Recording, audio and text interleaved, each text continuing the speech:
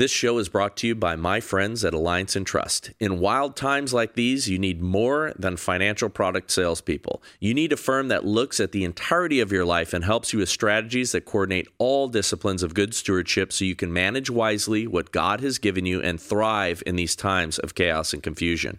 Have a team that acts as consultants in the business of you. Let Alliance and Trust help you plan for what's next. To learn more and get your free copy of Alliance and Trust's book on financial stewardship, Wisdom Before Wealth, visit friendofbryce.com or call 805-371-8020.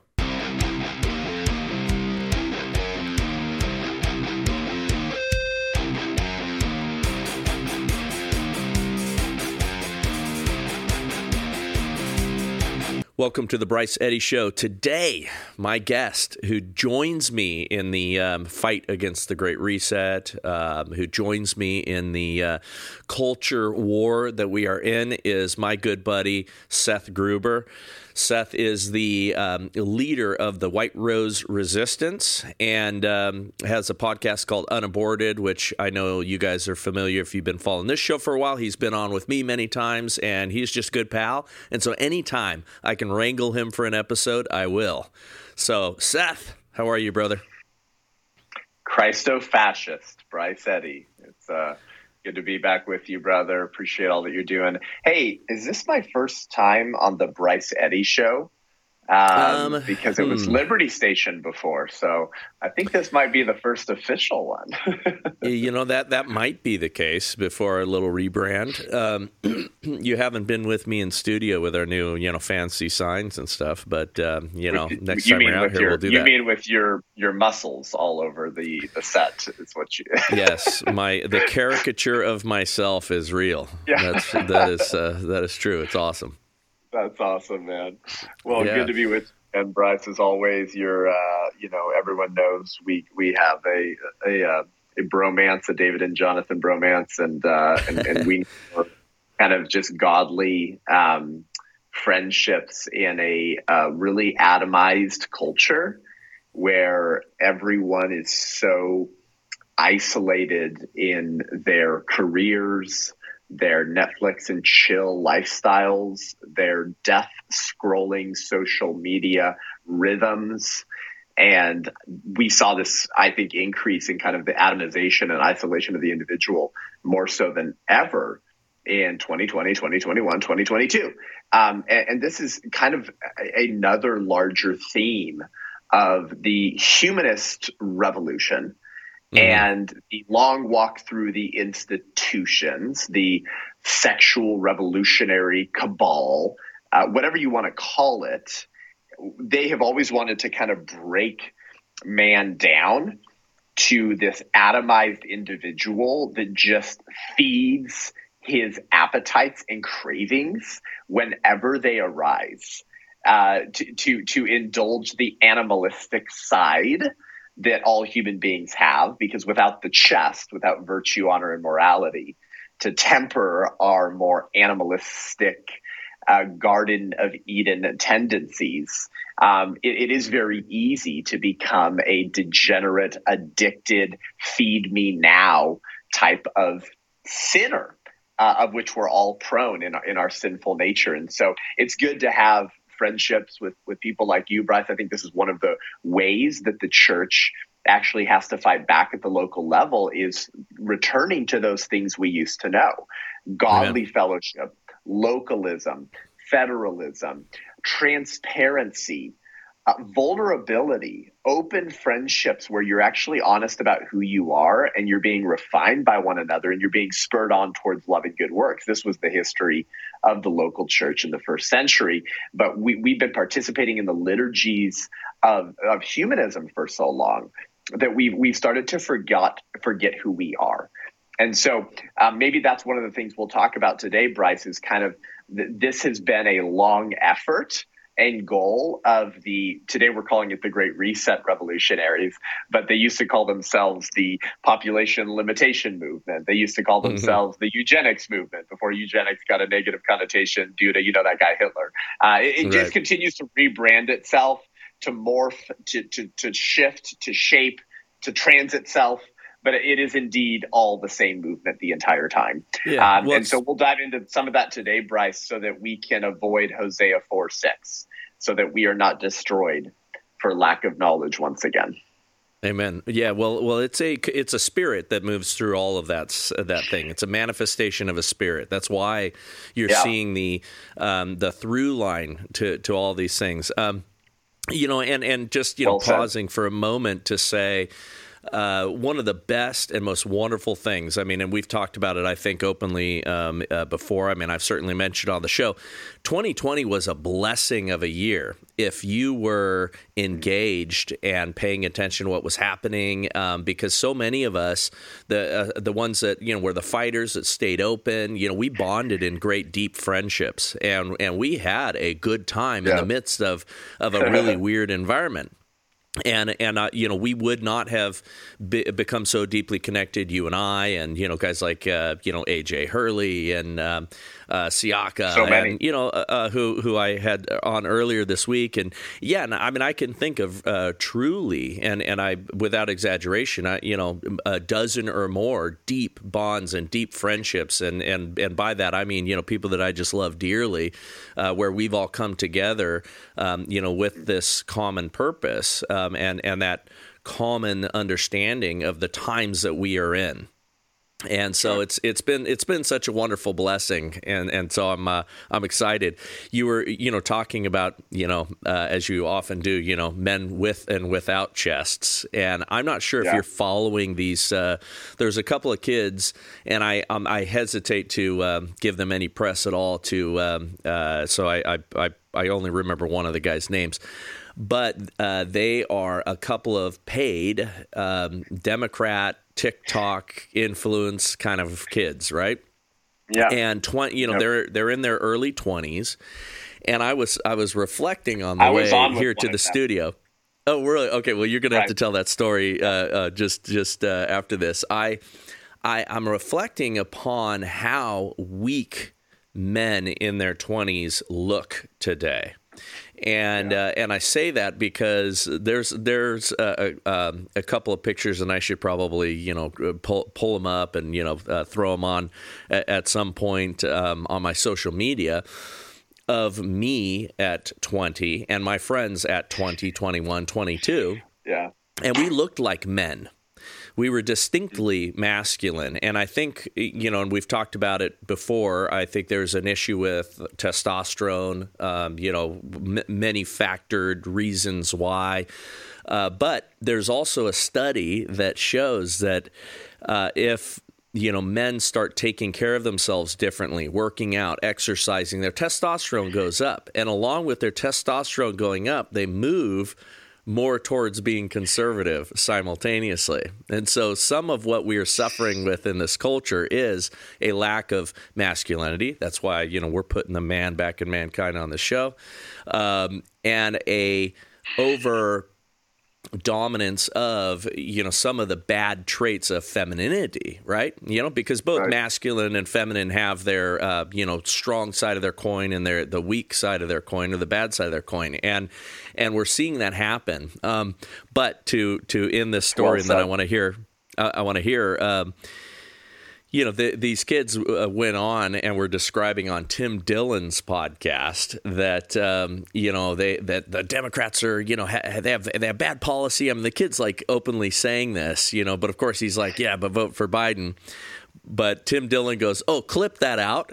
Let's clip this. They're like, no, don't clip this part of the show, because anytime they were to criticize any Democrats, their viewer count goes down dramatically, which it's a bunch of fake viewers anyway.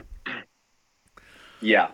So this is really interesting, Bryce. I love how deep you think about these things. And this is why I'm beginning to just study and read much deeper than I have even in prior years, to begin connecting a lot of the dots of our current culture and how we got here.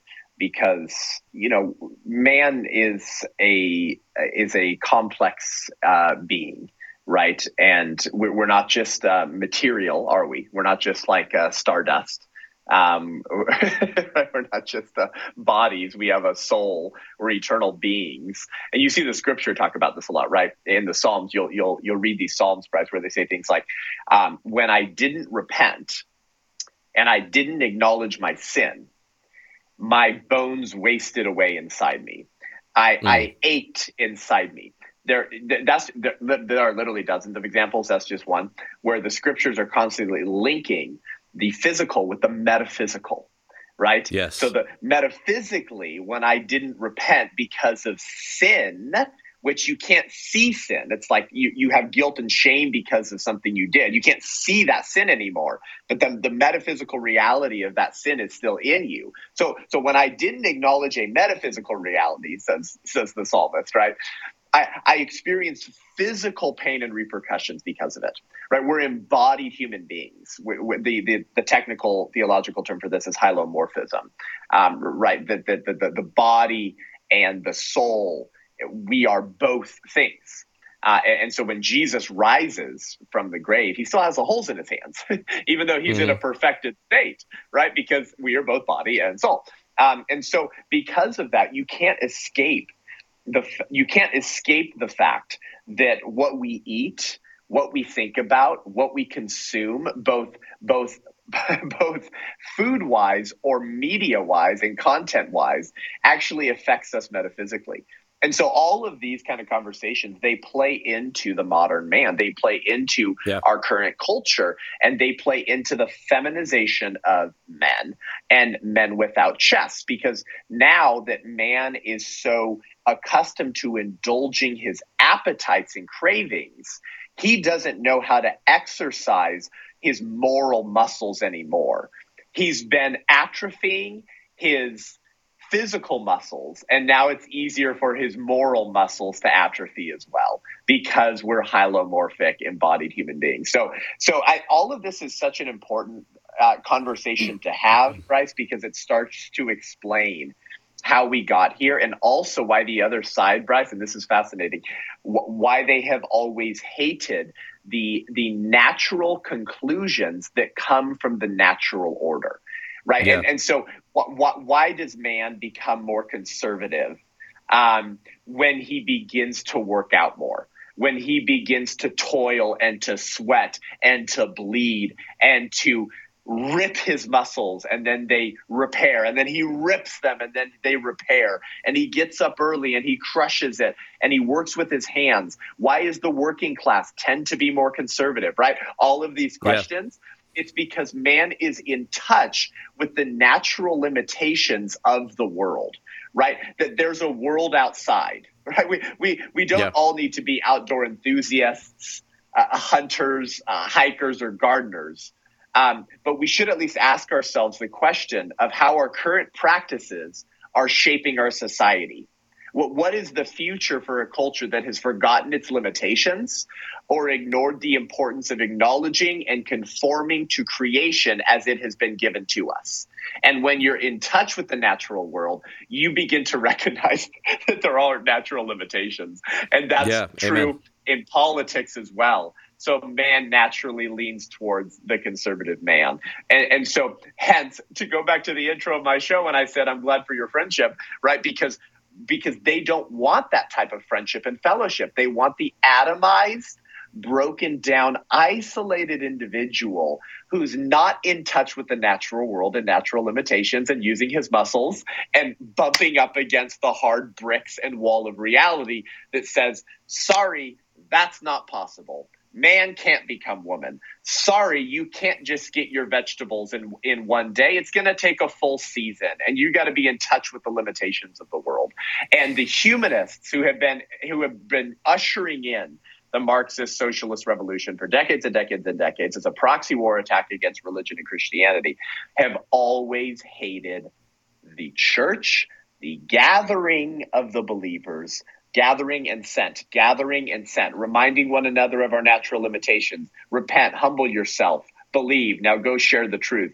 That has always been the single greatest threat to the secular moral revolution and its high pontiffs and priests, and I can prove it to you for the next 30 minutes. But anyways, Bryce, I just wanted to highlight kind of just the depth from which you're speaking, and I think men in particular and families And pastors, for goodness sakes, need to be having these conversations. No, I think so too, and you know what? There was a reason that during the lockdowns, and whether it was always an entirely conscious reason that they kept us indoors, they kept us from the open trails and the ocean and outside and touching nature and isolated us and all that stuff, is because that is how we physically build ourselves. And staying out of the sun, vitamin D was one of the, biggest things to help us with respect to battling the virus and, keeping us healthy. And, so all that stuff, you look at the folks that are swallowing the far left mantras, they're not going outside. They're staying indoors. They're glued to the blue light of their screens, coloring their hair funny, sickly pallor. Many of them are obese, massively unhealthy folks. And there's no wonder that they are having trouble understanding that it is inexorably linked, your physical and metaphysical. And that's, again, why they're trying to decouple that with the idea of the transhumanist, you can be whatever you want, regardless of what your biology says, and we'll just, put a mask, we'll just manipulate your outside, look, and put a costume of a woman on, and hey, congratulations! Now you're a woman, and all of that stuff is all connected. Yeah. So C.S. Lewis writes The Abolition of Man in 1945, Bryce, right at the end of World War II, and of course the big line from that book is the head rules the belly through the chest. So the head is the intellect; it's the rational man. It's what separates us from the animals. The belly is the animal. It's the appetite, feed me, cravings, desires, sex, food, drugs. And the chest is virtue, honor, and morality. So the rational nature rules over the animal through virtue, honor, and morality. So men without That's chests cool. is the abolition of man. But he has another line in The Abolition of Man, Bryce. Here's what he says. He says, for the wise men of old, the cardinal problem had been how to conform the soul to reality. And the solution had been knowledge, self-discipline, and virtue. Today, the problem is how to subdue reality to the wishes of men. Mm-hmm. The solution is a technique.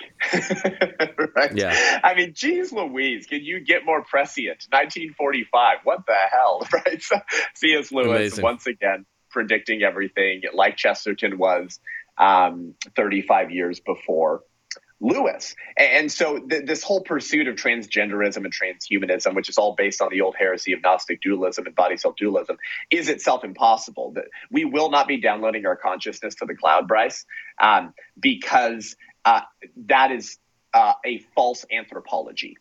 That is a false theology. We cannot liberate the real person and just rip it from the bondage of biology because we are hylomorphic human beings. That's not going to happen. It is, in fact, impossible. But that has been the pursuit of modernity, as C.S. Lewis said, is how to subdue reality to the wishes of men.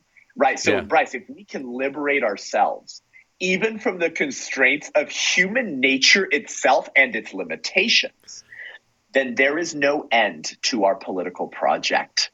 And maybe that's always been the point, was actually to build an alternative creation story, to offer an alternative gospel, right? And so this is what I say over and over and over and over again, Bryce, is that the culture war, church, was a proxy war for a deeper spiritual war. Man is fundamentally a religious being, and leftism, humanism, Darwinism, evolutionism, whatever you want to call it, they often live and function far more religiously than most Christians do.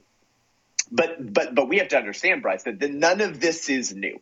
And this is why I love what you were saying about, maybe there's some good news of people waking up, because we have to realize how long this stuff has been brewing. Okay. Mm-hmm. There is probably a 230-year at least track record of, let's call it neo-Malthusianism, evolution, and overpopulationism. Let's just call it eugenics. There's probably a 230-year track record of eugenics with its various iterations. You understand what I'm saying? With it resurfacing with a different mask. It goes from overpopulationism to the population bomb to reproductive rights, and now to the fourth iteration I think we're living through, which I call transvaccinated. The transvaccinated fourth iteration of eugenics. And I'm happy to dive into that, but it was always the same movement. It just came with different masks to confuse and put the scent off of its revolution, lest the people begin to wake up and realize that this was a really kooky and borderline demonic movement. Former President Trump recently issued a warning from Mar-a-Lago, and I quote, "Our currency is crashing and will soon no longer be the world standard, which will be our greatest defeat, frankly, in 200 years. Some experts believe there are serious threats to the future value of the U.S. dollar because of inflation, deficit spending, and our increasing national debt. One asset that has withstood famine, wars, and economic upheaval dating back to biblical times is gold. And you can own it in a tax-sheltered retirement account with the help of Birch Gold. Birch Gold will help you convert an existing IRA or 401k, maybe from a previous employer, into an IRA in gold. And the best part, you don't pay a penny out of pocket. Text Bryce to 989898 and claim your free info kit on gold. Think about this. In March of this year, when the banks faltered, the stock market faltered, and gold surged. Birch Gold can help you find out how to protect your savings with gold. Birch Gold has an A+ rating with the Better Business Bureau and thousands of happy customers. Text Bryce to 989898. Get your free info kit on gold. Again, text Bryce to 989898. Yeah, well, I mean, really, it's a sinful spirit of we can be like God. It goes right back to Genesis. That's what we're talking about here when you're talking about people who believe and think that they can transform mankind. You know, Noah, I always say it wrong, but Noah Yuval Harari. Yeah. Sometimes I interchange that, but he's the one that says we've moved beyond the God of the Bible. So it's all of that same manifestation of that spirit in Genesis of we are going to be like Him, and so that's what these folks are doing, and it's their own new religion that's just changing its forms over the years. But when we're talking about people waking up, it's interesting. So I've been very slowly, because now that my girls are, employed and have their own music studios and all that stuff, we have like one night a week that we're home. And if it all works out, they ask me to read. And we've been slowly going through 1984. And, and again, they're very long chapters, but I'll read a chapter. And so we're going through, and the main character, meets up with this gal at some point in the book, as you might recall. And he gets into trying to get her to, talk. He's talking about the double think. He's talking about his job. He's talking about how he's literally erasing history in real time and reshaping it. And he's like, if it weren't for me remembering these things, no one else would. And he's like, and even then I'm forgetting these things. And once I forget these things, or I don't save that scrap of paper, whatever, it's gone. And basically she basically, every time he's doing that, she becomes bored, confused, and basically says, hey, I never pay attention to any of that stuff. And every time I'm reading this, I'm thinking about our current culture and how much that really is, because guys like you and I, we're getting fired up because we know what's at stake. But there's a lot of people that are good people, I would argue, or have good intentions. But as you start to talk to them about this, either they get stressed out or they do get confused, and they look at you like, oh, come on, I'm just trying to live my life. I'm just trying to do my thing. Yeah. And I don't think they understand really what's at stake. But at the end of one chapter, he describes, and I'll just read this because I think people quote the book all the time, but there's so many rich passages in this book, and one here he says they could be made to accept the most flagrant violations of reality because they never fully grasped the enormity of what was demanded of them, and were not sufficiently interested in public events to notice what was happening. By lack of understanding, they remained sane. They simply swallowed everything, and what they swallowed did them no harm because it left no residue behind, just as a grain of corn will pass undigested through the body of a bird. And again, where circling back to the beginning of our conversation, I'm starting to see more and more people recognize that, okay, wait, there really is something wrong here. And I think it's evidenced also by this Bud Light boycott. Bud Light, week after week, it's getting worse and worse for them as a brand because they decided to, put it in all of the what I'm calling the normal people's party faces, and thankfully, this might be the first boycott that's ever worked out where people really did just go, okay, I'm done with that. Yeah, and we need more of it. Yeah. So Bryce. Orwell also wrote a very popular essay called Politics in the English Language, renowned essay, quite long, but it's worth reading. And he says political language has to consist largely of euphemism, question begging, and sheer cloudy vagueness. He says such phraseology is needed if one wants to name things without calling up mental pictures of them. Political language, he says, is designed to make lies sound truthful and murder respectable and give the appearance of solidity to pure wind, right? And so what's the problem with remaining silent and going along with political correctness? And so what are examples of this? Abortions, healthcare, chopping off a miner's penis and reshaping her vagina is gender affirming care. Yeah, gender affirming healthcare doesn't sound as bad as castrating little kids. Yeah, that's right. That sodomizing individuals and calling your relationship a marriage is love. Equality, baby, marriage equality. That neutrality that we once used neutral to refer to people who were unbiased and could be trusted to have a conversation with an open mind. And now neutral is used as a word to refer to moral relativism, that you're just neutral and so you take no position whatsoever. Responsibility, that's been reshaped and redefined. That used to mean a moral individual who could be relied upon to show up and to live a moral life. And now responsible means, did you use protection when you engaged in extramarital sexual intercourse? Were you responsible? There's so many of these words in our culture have been redefined. They've been infused with new meanings because language shapes the way we think and it colors the way we see the world. And so we're dealing, Bryce, with, I think, what we should call logogogues and lexicographic molesters. So logogogues, so word tyrants. I like that. Word tyrants. I'll write that one down. And lexicographic molesters, right? They rape words and then they call the rape lovemaking.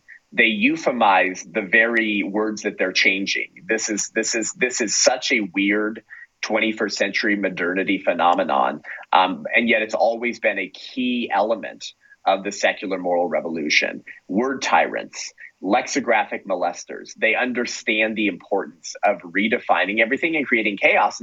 And so when the people see this happening, Bryce, and they remain silent, when the people see the mania of of requiring a triple jab person to become quadruple jabbed after they already know that the drug does not do anything whatsoever. And that comes from CDC Director Rochelle Walensky and Anthony Fauci, the high priest of humanism, from March of 2020 to January of 2022 and December of 2022. And we stay silent and we just go along to get along. I've talked to you about this on previous episodes, Bryce. It rots the soul.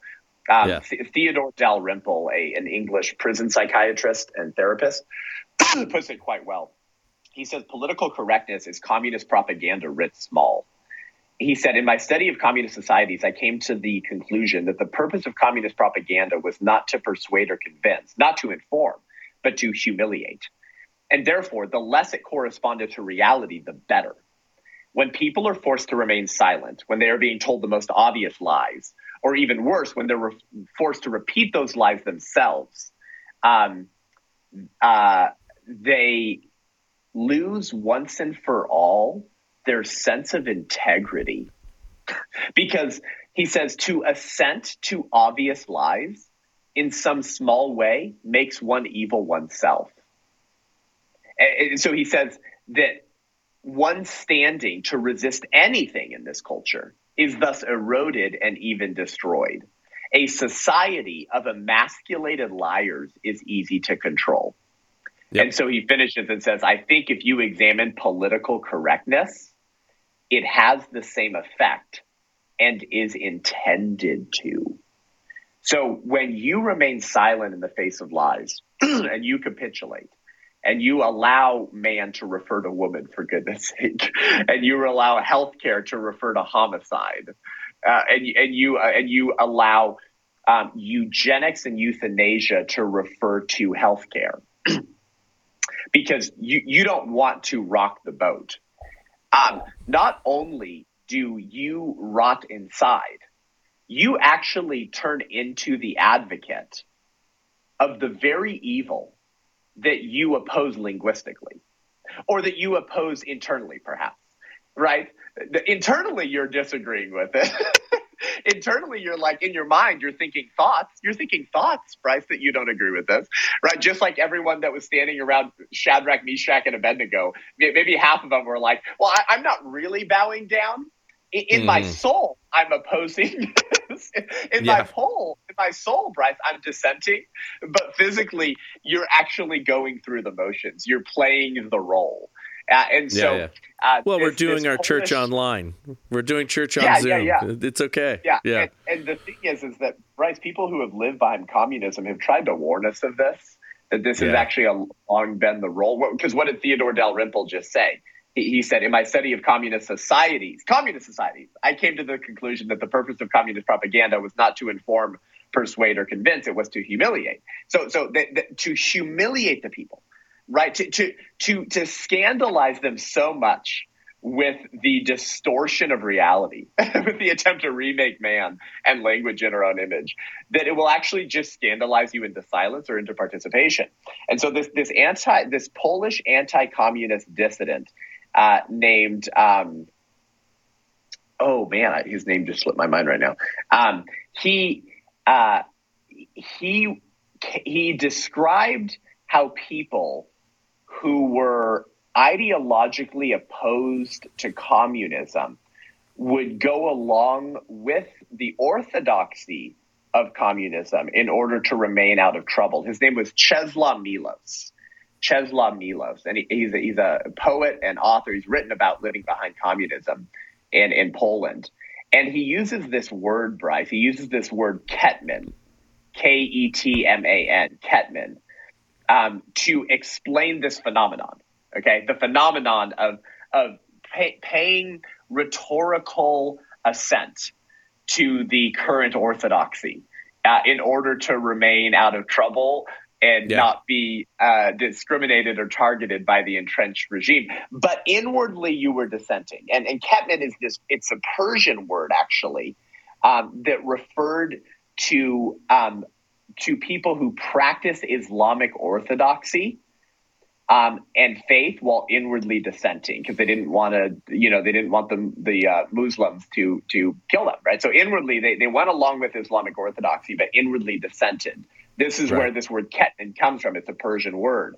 And so the problem with ketman, which is most of what most people are living in today in the church and even parts of the conservative movement, Yes, they are. right? When we say things like biological male, but everyone, Yeah. can you all stop saying that, please? It's redundant. You're just saying the same thing twice. If he's a male, then he is biologically a male. He cannot be anything else. So don't give the qualifier biological before the word male. Just call him a dude. For goodness sake, Yeah. that's one example of what I'm talking about, is that we start to speak like the high priests of the humanist orthodoxy in order to go along, to get along. What So does that do? Yeah, so I shouldn't refer to myself as a cisgender biological male whose pronouns are Mr. and Sir. Well, unless you're mocking, unless you're like Elijah with the prophets of Baal, Bryce, and you're intentionally mocking and I'm mocking, poking fun at the would-be tyrants. But we hear people like, I've heard Megyn Kelly say this. Like I've heard major people we like say biological male, and I want to tell them to stop. They train us.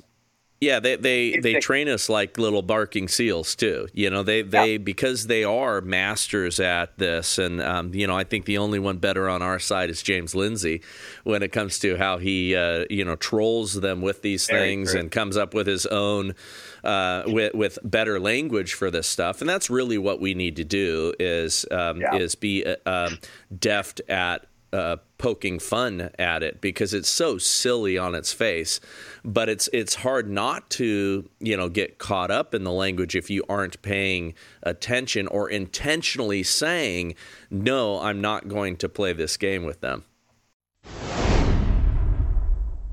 Do not trust these woke banks. Do not put your money into ESG funds. Instead, why don't you talk to the Alliance in Trust family? Finance is in their blood. I grew up with them, and they've handled my entire financial world for nearly 30 years. And as a testament to their talents, they've managed to keep me not just out of trouble, which in and of itself is remarkable, but they've helped me to build real wealth. They've assisted me through complex business transactions and family matters. Now even my daughters are working with Uncle Randy to put financial disciplines in place for their futures. Invest with people who share our values and will help you to be a good steward with what God has given you. Let Alliance and Trust help you plan for what's next. To learn more and get your free copy of Alliance and Trust's book on financial stewardship, Wisdom Before Wealth, visit friendofbryce.com or call 805-371-8020. Yeah, that's right. And so when we have a culture of people living in Ketman, Bryce, ultimately what we have is we have actors, right? Because having to be on all the time, right? To make sure that you're in the rhetorical orthodox lane that the entrenched regime demands you stay in. And you have to constantly be aware of that, because you don't want to be fired by running afoul of the DEIESG priests in the human relations department, right? Having to be on all the time inevitably changes a person, because if you inhabit the role of an actor long enough and around the clock, Bryce, you become the character you're playing. Do you see why this is so deadly and dangerous? And so when we say things like biological male, to use that example once again, we're actually granting the entire premise of transgenderism. Because if you say biological male, you're saying that there's such a thing as a non-biological male. That's what you're saying. Otherwise, you wouldn't use the qualifier, right? When you say potential person or potential baby, and I've actually heard some pro-lifers say this, or they say the baby's future life, or they use these kind of phrases. You're actually granting the premise that it's not a life right now. It's not a person like us right now. There are so many examples of this. And so what that ends up doing is it creates docile citizens who are easier to control. And that's always kind of been the point, because it's never required a 51% or plurality to usher in systemic social change. It's required a small percentage of radically devoted ideologues who are willing to lay down their lives and their sacred honors in order to upend society and recreate it in their own image. And so that's what we're living through. And so just as physical atrophy occurs through not using your muscles, moral and spiritual atrophy occurs through not using your voice to speak truth, to defend the good, to fight evil, and to speak with terms that describe the world as it really is, not as the humanists would want it to be. And so from a high level, this conversation is very high level today, Bryce. That's why all this stuff matters, and why you actually have to be aware of that, because otherwise we're just participating in the liturgies of humanism. Yeah, and I think at the same time, the reason that people are doing that and using their language and adapting to that is, on one hand, many people don't want to get in trouble, right? And then there's the people that I'll give the benefit of the doubt. They want to be nice. But I've said on the show that there's a distinction between nice and kind, and we want to be kind. And there's a way that you can be kind while still speaking truth and being uncompromising on our language and being clear. And that's what we need to strive for, is how do we be kind in speaking the truth, be loving in speaking the truth, but not conform our language to the lunacy of the other side. Well, Thomas Sowell said it well, Bryce. He said, if you want to help someone, tell them the truth. If you want to help yourself, tell them what they want to hear. Yeah. Or as C.S. Lewis says, if you look for truth, you may find comfort in the end. If you look for comfort, you will find neither comfort nor truth, only soft soap and wishful thinking to begin. And in the end, despair. And I think a lot of people over the last 2 and 3 years, Bryce, have reached a conclusion of despair in their lives, in their families, in their budget, in their social life. And I think there's maybe the early seeds of an awakening and prayerfully a revival of people realizing we've been pursuing comfort and we found neither comfort nor truth. Let's return to truth, because it's the truth that sets us free. I think we are going to be put in a position, and I believe it'll be a great blessing, that the really rough times are coming. And I think comfort is not going to be as easy to find. And when the pretense of the comfort and prosperity and things that we're enjoying right now, which is a false prosperity in many cases, people are up to their eyeballs in debt, many of them even worse than that. There's a massive financial house of cards that I think is going to probably end up collapsing. And, when the rug is pulled out from underneath so many of these people that are trying to be uncontroversial in their day-to-day life, I think that semblance of civilization and everything being dropped is going to be a dramatic turn of events. And I don't think people are going to be as down with being nice when it comes to some of these things. That's very well said. Bryce, if you're reading 1984 right now, you may remember the purpose of Newspeak. The purpose of Newspeak in 1984 was, quote, to make all other modes of thought impossible.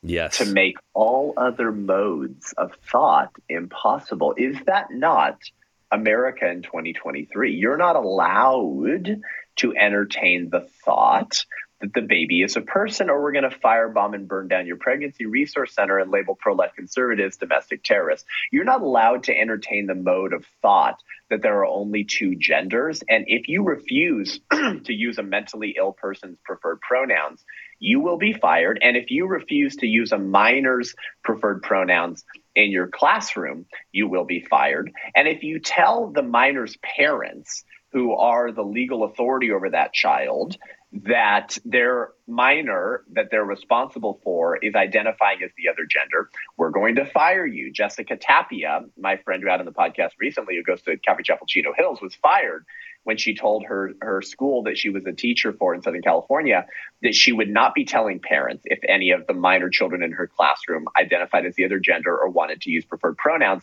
And they told her she had to lie to the parents because it's an issue of student privacy and it's the law.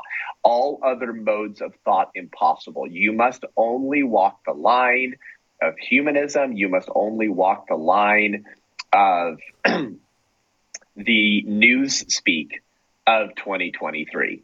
And so it's incredible to be living through this right now, as it was described in so many different ways in books by so many different authors as a warning, because they'd seen it play out in communist societies, and we're sleepwalking our way into tyranny once again. Yeah, let's pause real quick and dive into that issue of privacy, because what's happened in our society in general, and we've talked a little bit about this, as morality shrinks, right, and the basis for the way we behave and the decisions we make being on morality, as that gets diminished, and rules and legal laws. I mean, I was going to use another term, but as all of that grows massive, we lose our ability to actually think. And so, the people that go along with that idea of privacy for kids, there should be no privacy when it comes to children. There should be no privacy. There should be no keeping things from parents, right? Just fundamentally, as a rule, the parents are supreme in that relationship, and there should be none of that. But what they do is they will excuse it because they'll say, well, some kids are abused, Seth. Some kids, they're in really bad circumstances, and we need to protect those children. Just like we used to have to count out change at the register when you went and paid, there was a process that you had to go through of thinking things through and all that stuff. We rescued kids from abusive situations throughout all of our history. There were abused kids that got help based on adults in their lives intervening in those cases. And in those cases, they made decisions that were particular to the needs of protecting that kid who is in an abusive situation with those parents. But we've removed all of the judgment and all of the ability to discern out of our authorities and our leaders and all of that, and made it this, faceless, these laws that are just absolutely ridiculous. And then, you paint everything with this massively broad brush.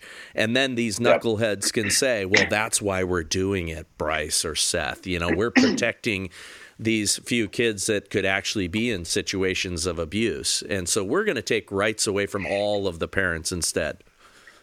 Well, so Bryce, you've just, we've now arrived at the doorway, the sexual doorway, the pedophilic doorway, the rabbit hole, the looking glass, that very few conservatives are willing to go down. We're not conspiracy theorists, okay? We study these things. We reject newspeak, and we entertain other modes of thought. We reject the one-party rule that tells you to think only one way. And so because we think deeply about these things, guys, and Bryce and I think deeply about these things, we're willing to go through the doorway we're about to walk through right now that far too few conservatives will do. What Bryce just touched on, the toe he just put into the water, into the deep end of the sexual revolution without knowing it, perhaps, brother, is this word consent. Yes. That's what you were starting to touch on there. When you study and read, Bryce, the writings and work of the United Nations before SIECUS, when you study SIECUS, the Sexuality Information Education Council of the United States, started by Mary Calderon, Planned Parenthood's medical director in 1964, with seed money from Hugh Hefner, and with a board member, amongst others, named Wardell Pomeroy, who was later the executive director of the Kinsey Institute at Indiana University. And Wardell Pomeroy, one of the first board members of the same group that creates all the pornographic sex ed in the schools today, that brought all the mama bears and papa bears to school board meetings in 2021. Wardell Pomeroy was described in a 1980 interview with Time magazine called Attacking the Last Taboo as part of the pro-incest lobby. And Wardell Pomeroy told Time magazine in this 1980 interview, go fact check me, he said, incest need not be a sign of mental illness. Incest between children and adults can sometimes be beneficial. So I could give you 100 more examples. What I'm touching on here, Bryce, is that they don't believe that any sexual act is taboo or that any moral act at all is wrong in the nature of the act. If that's confusing, let me say that a different way. They don't believe that decisions or actions are right or wrong in based on the action itself, right? So if I punched you, Bryce, that action is not wrong because it's wrong to harm someone. It would only be wrong if I regretted it, or maybe it had larger societal repercussions, right? So remember the gay marriage debate, right? What did they say? What business is it of yours, Christian church, what consenting adults do in the privacy of their own bedrooms? Right. So this consent is one of the linchpins of the sexual revolution. And this is why the United Nations 2 weeks ago, brother, just proposed decreasing the age of consent for children to 12. And they said, while it might not reflect the current legal landscape of the phrase and concept of consent, it could still be a legitimate way to view consent. And so they're moving the Overton window, and they're trying to normalize. They discussed pedophilia. Moving it down to 10. They discussed moving it down to 10. Yeah. Yes, they did. And so what are they saying, Bryce? This is actually really important to understand kind of the larger sexual revolution and kind of our current moment now in the culture of death, is that they will always use the phrase sexual being or individual. If you read the writings of these pedophilic-leaning sexual revolutionaries, and call them secular progressive leaders, humanists, whatever you want to call them, it's all the same thing. They always use the word, Bryce, sexual being, or they use the word individual. They almost never use the phrase person or child. It's they say that we're sexual beings, Bryce, and that we're individuals, because they don't view an age of consent is something legitimate that should be entertained. And I just gave you an example of that with one of the first board members of SIECUS. And so the early seeds of this were actually found in the United Nations, Bryce, which is so when we talked about the United Nations just pushing this idea 2 weeks ago or 3 weeks ago, maybe when this comes out, of actually lowering the age of consent, that, like, guys, the long walk through the institutions, it's a real thing. Okay. Yes. Like Chesterton once said, like, happy is he who knows not only the hidden causes of things, but who has not lost touch with their beginnings. And the beginnings of this don't go back to 2010 or 2012. They go back to the 40s and the 50s. And so the United Nations was actually pushing and normalizing this idea of radical sexual pornographic education, Bryce, before the organization SIECUS was actually even founded, which is quite fascinating. There was a United Nations sponsored symposium on sex ed in 1964, months before Mary Calderon launched the Sexuality Information Education Council of the United States.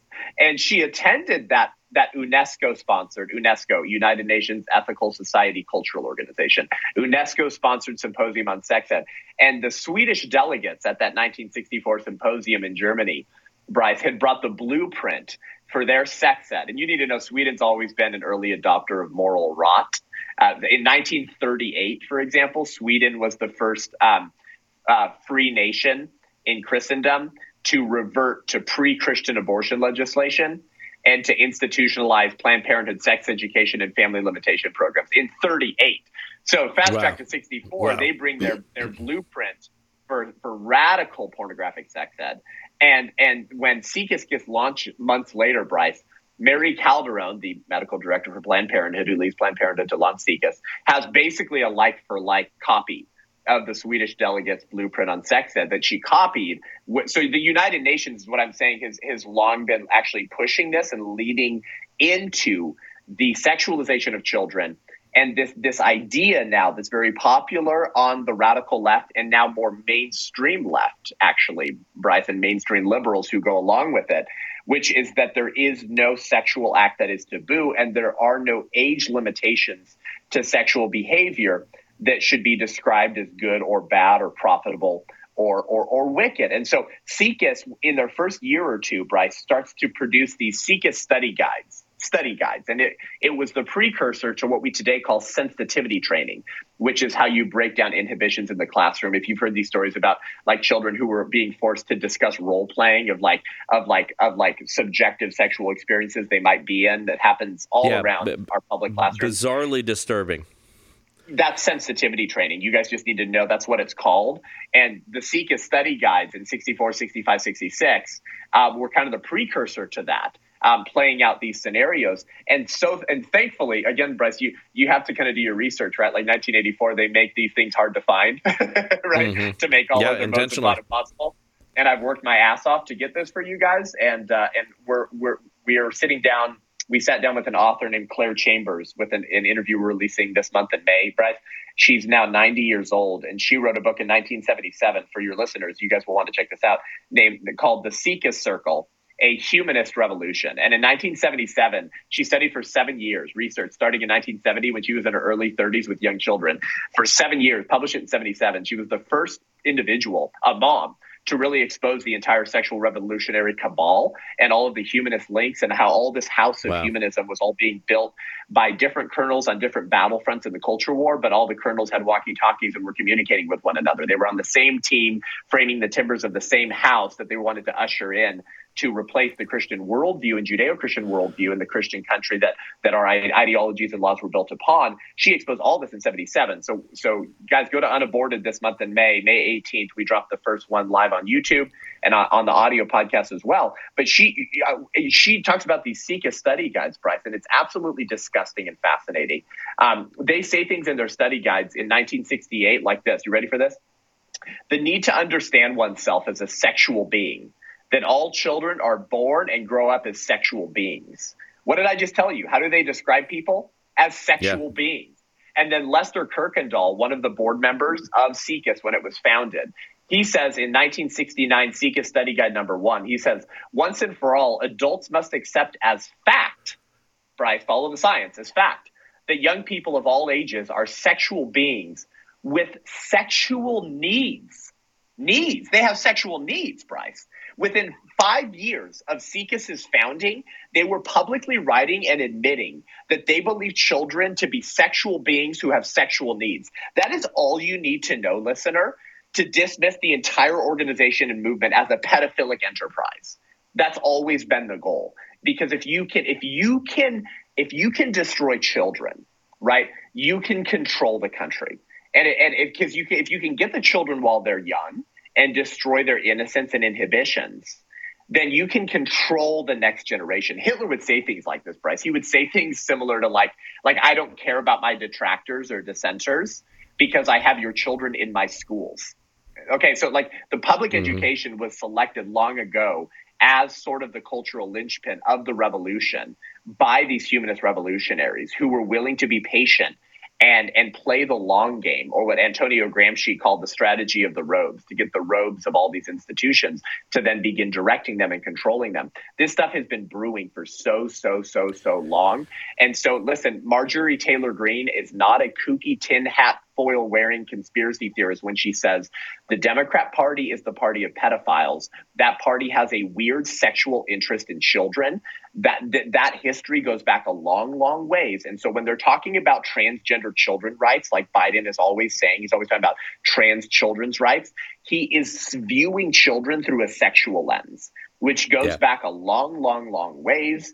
And so, hey, I don't want to hear one more time that conservatives are conspiracy theorists for saying that maybe there's this like elite sex ring of pedophilic politicians and millionaires and billionaires who have a kooky obsession with the sexual identity of children. That goes back to the 30s, the 40s, the 50s, and the 60s. Summer is here, and Good Ranchers wants to give you what you've been craving, a nice summer steak on the grill. Can you hear the sizzle already? I'm not sure what your favorite steak is, but mine is literally every steak I get from Good Ranchers. Every cut that they source from local American farms is hand-cut, trimmed, and aged to perfection. Good Ranchers is proud to be a trusted source for high-quality, all-American meat, and they are the way to get the most out of your summer grilling season. So head on over to goodranchers.com and pick up your box. They have ribeyes, New York strips, all natural burgers, and all the delicious chicken you could ever want. Plus, it's $30 off with my code BRYCE. With 85% grass-fed beef imported from overseas, Good Ranchers wants you to put American meat on the grill you can feel good about and trust. Whether you're planning a backyard barbecue, a family picnic, or a beachside cookout, they've got you covered with honest, transparent products that deliver on quality, price, and flavor. This is the perfect time of year to easily change the way you buy meat. So head to goodranchers.com and use my code BRYCE for $30 off any box. Forget about the summer bod for a minute and focus on summer meats. With Good Ranchers, you can feel good about the 100% American, locally sourced meat you're putting on your grill and on your plate. Make this summer one to remember by starting it with American meat delivered to your door from goodranchers.com. Use my code BRYCE for $30 off at goodranchers.com today. Oh, yeah, no, it's happening. And the difference, look, obviously that kind of great evil exists, all over Earth, right? And we have within churches, we have within the, political establishment on our side, we have abusers of children, we have pedophilia that exists, all of that. It exists. It exists anywhere there are people, because people are sinful, and oftentimes people abuse and take advantage of children. The difference is we condemn it wherever it's found, number one. Yeah. And we should, and I will be happy if you point me in any of those directions, even if it's on our side, to condemn it, to go after it, to prosecute it. But here's the real difference. It isn't our party platform. It's right. not. It's not something that we are endorsing and pushing. And what's interesting is they are right now beginning what I believe will accelerate really fast if they get or remain in power in 24. They already are dancing around the idea of same minor attracted persons, that being a sexual identity. They're already talking about it being a sexual identity. They're already somebody posted the newly designed flag on their site. It got taken down by Twitter, and that account got shut down. But that will accelerate at great speed, and it will be part of mainstream liberal leftist conversation come 2024 if they remain in power. Guaranteed. Yep, that's right. And Seth said, the radical type of pornographic sex that we're talking about, which really, that should be coming from parents. Parents should be the ones educating their children about sexual health and responsibility. Responsibility in the orthodox sense, not in just wear a condom and do it safely.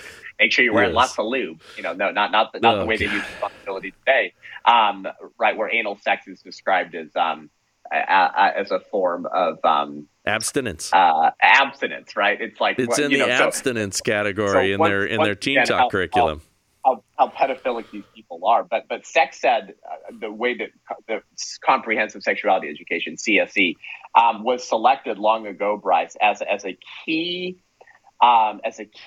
liturgical strategy.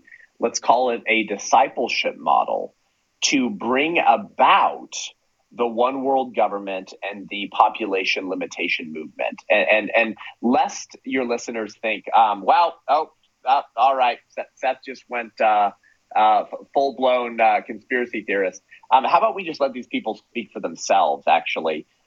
Lester Kirkendall, one of the more significant members of the sexual revolution, like when you study this stuff, Bryce, the name Lester Kirkendall comes up constantly. And we'll dive into him more in our interview with Claire Chambers, a 2.5 hour long 4-part series being released this May. But he was a founding board member of SECUS, okay? He was a board member of Oregon State Planned Parenthood. He very early on actually served as the executive director of the Atheistic American Humanist Association, the AHA, American Humanist Association, which I don't know if you know this, Bryce, is dedicated to, quote, the eradication of God from the universe. which is always hilarious because they're atheists. And so what they're saying is God doesn't exist, and I also really hate him. So that's really funny. Mm-hmm. Yeah, that is funny. And he co-authored a book with an identified communist and Sikh author named Isidore Rubin entitled Sex in the Adolescent Years, New Directors in Guiding and Teaching Youth. Let me just say that again. Sex in the Adolescent Years, New Directors in Guiding and Teaching Youth. That was the whole goal early on. He was co-authoring this book. So this is a little bit about Lester Kirkendall, okay? He wrote a 1965 op-ed in the Humanist magazine. Oh, shocker. The Humanist magazine, which was the official voice of the American Humanist Association, right? Okay. Because he at one point was the director of the American Humanist Association. And this is fascinating, Bryce. Listen, Maya Angelou, kind of a kooky weirdo, but she once said, when someone tells you who they are, believe them. So don't take my word for this. Why don't you take Lester Kirkendall, a founding board member of the Sexuality Information Education Council of the United States, the very organization that was the first one and the one behind all of this crazy pornographic education in the schools and the libraries that pissed off all these parents. That all goes back to Sikis, folks. You just need to know that. So he's a founding board member. So what did he say in his 1965 op-ed in the Humanist magazine? You ready for this? Okay. I'm not a conspiracy theorist. You shut up. All right, here we go. He said, quote, we demonstrated, Bryce, that effective contraceptive methods and in the long run, population control were linked closely with physiological knowledge about sex, a capacity for free discussion, and attitudes towards sex roles. Remember how they role play things in classrooms? Mm-hmm. Sex roles and sex itself. And here's the line, guys. Listen. Lester Kirkendall, founding board member of Sikis, says, quote, sex education is clearly tied in a socially significant way to family planning and population limitation policy. Wait, slow down. Wait, are you telling me that the conspiracy theorists were right? Yes, they said early on in 65, 1 year after Sikis was founded, that sex ed was significantly tied to the population limitation policy and movement, because population control, Bryce, is best achieved when people willingly participate, right? Yep. Through the widespread use of birth control. But birth control assumes more liberal ideas about sex, because we're young people in the 1905 and 1910 just having crazy multiple partner sex. No, they weren't. But that was kind of frowned upon, right? You were kind of a weirdo if you were doing that. That stigma wasn't to okay. Yeah, that we had a social moral fabric that condemned such type of behaviors. And so birth control, by definition, assumes more liberal ideas about sex. And those ideas are planted early through Planned Parenthood Sikis-style sex ed in the schools. And Lester Kirkendall is saying that openly in 1965. So when individuals and institutions and organizations, guys, appear like they're all working on the same team with a common goal, maybe it's because they are all on the same team with a common goal.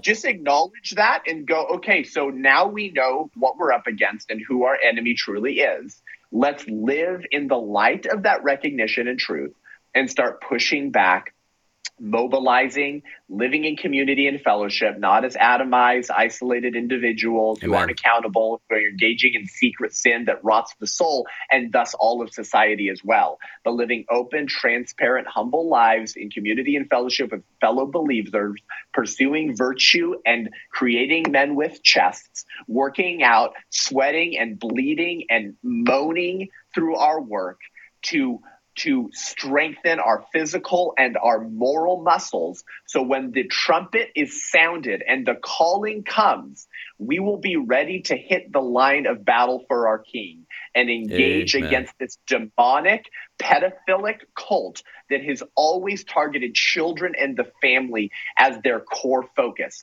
because the family is the smallest political unit. As goes the family, so goes society. As goes the father, so goes the family.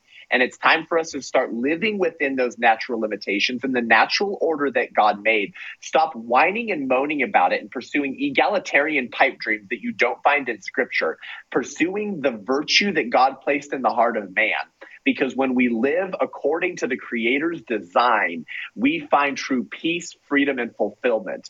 Because we're living the telos that we were woven together to do in our mother's womb.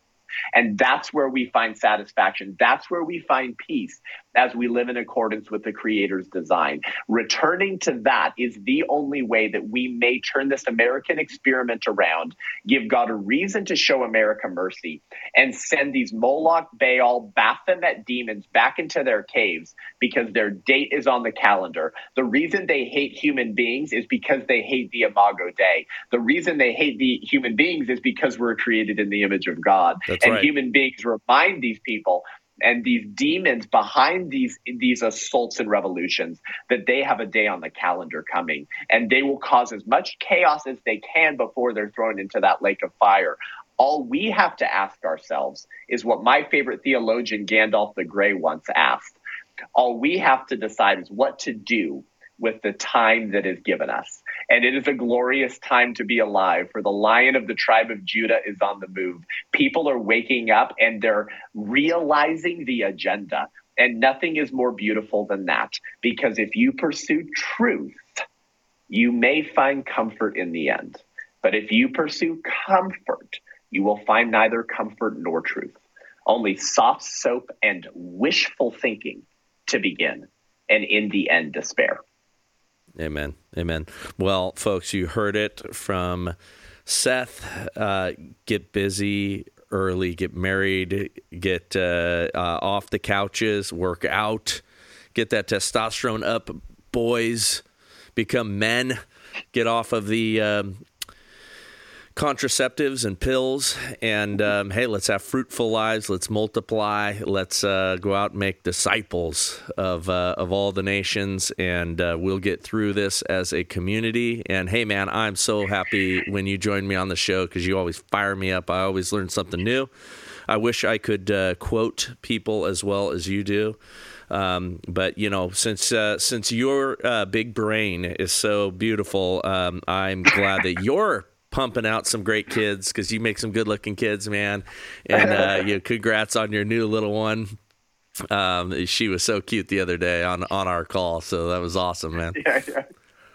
The last thought for your listeners and you, Bryce, nothing caused the founder of Planned Parenthood, Margaret Sanger, to wet the bed and wake up in night sweats more than Christians reproducing and having lots of children and raising them godly.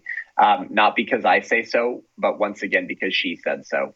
And we'll finish with this as the call to return to the first commandment in Genesis. The first commandment human beings are given: be fruitful and multiply, fill the earth and subdue it, exercise dominion. Margaret Sanger once said, you ready for this, guys? And now we'll bid you adieu. She said, birth control appeals to the advanced radical because it is calculated to undermine the authority of the Christian church, end quote. Yep. She wanted birth control to undermine the authority of the Christian church. Why? Because the first mandate of that Christian church was to be fruitful and multiply. And if they're filling the earth and subduing it and discipling and raising godly children who are exercising dominion, then we will not be able to regain the reins of political power to exercise our humanist dominion, because the blood-bought bride of Christ will be living like there is a God and we are not him, and we have duties and responsibilities to our King to occupy until he comes. That is simply the mandate. Oh, look at that. It's almost like God knew what he was talking about, and that Christianity actually had something to say to the first humans that ever lived. Amen. Well, praise God, brother. To God be the glory. Thank you for joining me. And we're out. Thank you for watching or listening to this episode of The Bryce Eddy Show. Hey, we need your help. We have a special call to action. Please subscribe to our new Rumble channel, The Bryce Eddy Show. If you've been consuming this on our church website or church channel, go ahead and subscribe to us on Rumble. We need to build those numbers there for that new dedicated channel. For your convenience, we have a link in the description below.